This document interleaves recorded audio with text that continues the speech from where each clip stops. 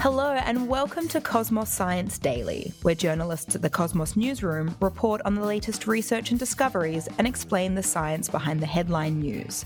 Today's newsroom journalist and biology graduate specialising in the human microbiome, Matilda Hansley-Davis, is talking about new evidence for long-term memory in wild frog-eating bats, with yours truly, Dr. Sophie Calabretto, applied mathematician and fluid mechanist who ate frogs once and thought they were fine but a little bit underwhelming.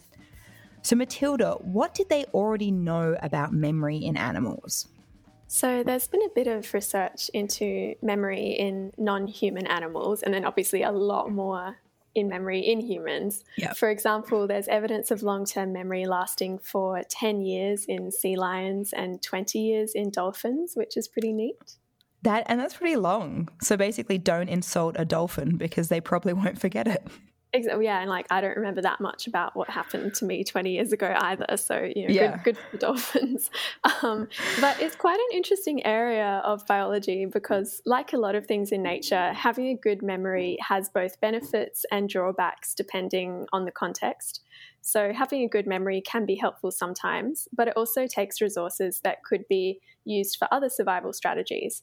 And as humans, we rely a lot on our memories, and we think that we're the most intelligent animal species. So we tend to value memory as being a really important quality.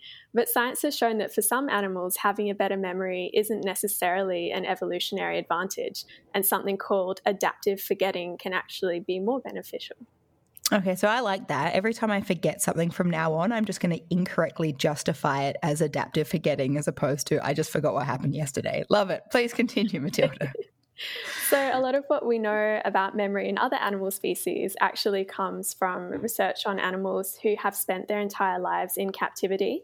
And that's a bit of a problem because that's not really always a great model for understanding how memory actually works and does or doesn't help animals evolve and survive in nature, right? So this new study looking at long-term memory in wild bats is filling a bit of a gap. Okay, cool. So tell me a little bit more about this bat research then. Yeah, so the study was led by Mae Dixon, who was a graduate student at the University of Texas at Austin at the time of the research and is now working at the Ohio State University in the US. And Dixon traveled to Panama to capture some wild frog-eating bats and train them to associate a particular sound, so a ringtone, with food. So the bats actually hunt frogs in the wild by listening out for the frogs' mating calls, and the researchers trained the bats to associate a ringtone with a food reward, starting by playing on that natural behaviour. So step one is to play the bats a recording of the frog calls, and they put a piece of bait fish on top of the speaker that the recording is coming from. So the bat will be drawn to fly towards the frog call, and then it finds some food. Okay, so far we know step one in how to train a bat, and then how do the ringtones come into this? Yeah, great question. So they start there, and then over time, the researchers mixed in the frog call with the ringtone that they wanted the bats to learn to recognize. And eventually they completely replaced the frog sound with just the ringtone and maintained the food reward for the bats.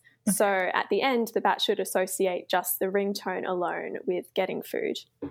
And they also played some other ringtones to the bats that didn't have a food reward attached to them. So the bats learned to only fly towards this particular ringtone that was associated with food. And each bat got at least 40 snacks of bait fish over the 11 to 27 days of training by flying to this ringtone. Okay, now I have to ask, Matilda, I am really curious. Was there any information about the ringtones that they used for this study? Yeah, that's a fantastic question. There was a little bit, but it wasn't super easy to find. But what I can tell you is that the ringtones are about the same length and frequency as the frog call, so the sound that the bats are naturally attracted to while hunting. But yeah, I couldn't find a recording or anything, which was a little disappointing. So they're not the kind of fun, like it's not the Macarena or someone has, it's not a song, it's just something that sort of mimics the frogs a little bit more closely. I don't think so, but to be honest, I don't really know what this particular frog call sounds like, if it did sound like the Macarena or was a similar frequency. That's true. I'm not sure we can rule it out. I was being very dismissive. You're right. Anyway, so then after the ringtone training, the trained bats were microchipped so they could be identified again and released back into the wild.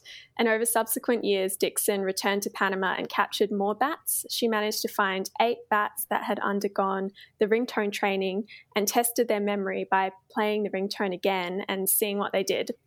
And so all 8 of the trained bats flew towards the sound, and this is, again, 1 to 4 years after the initial training. And 6 of them actually managed to find the food reward. And on the other hand, there were 17 control bats captured who hadn't had ringtone training. They were also played the ringtone and they didn't really react to it. The researchers reported that the control bats would kind of twitch their ears a little bit, but they didn't fly towards the sound.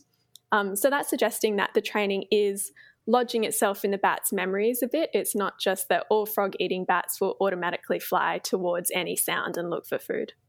Yeah, that's really cool. So it sounds like it's been pretty effective. I am curious, though, is this what the researchers expected? Yeah, so not really. Dixon said that she was surprised the bats were able to remember the ringtone for that long. She said she expected maybe they would remember it for a year, but that 4 years is a long time for a bat to remember a sound that it might never hear again. So, yeah, it was a little bit unexpected. I think 4 years is a long time for some people to remember some very basic things about themselves as well. And so what else can we learn from this research? Well, it's really building our understanding of the role of memory in evolution and ecology. So how and why animals evolve different types of memory, like short versus long term, and how they use that to adapt to the world and to their environment when it changes. So, yeah, I think it's pretty cool. That is amazing. I'd never thought about bats and memory, and yet that was delightful to learn about. So thank you, Matilda, and thank you to everyone for listening. Be sure to keep an ear out for our next installment of Cosmos Science Daily. This podcast was brought to you by Cosmos, a publication of the Royal Institution of Australia.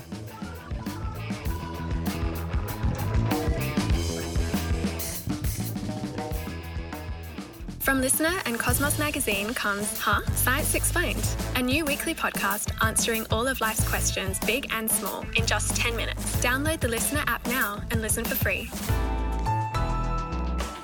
Listener.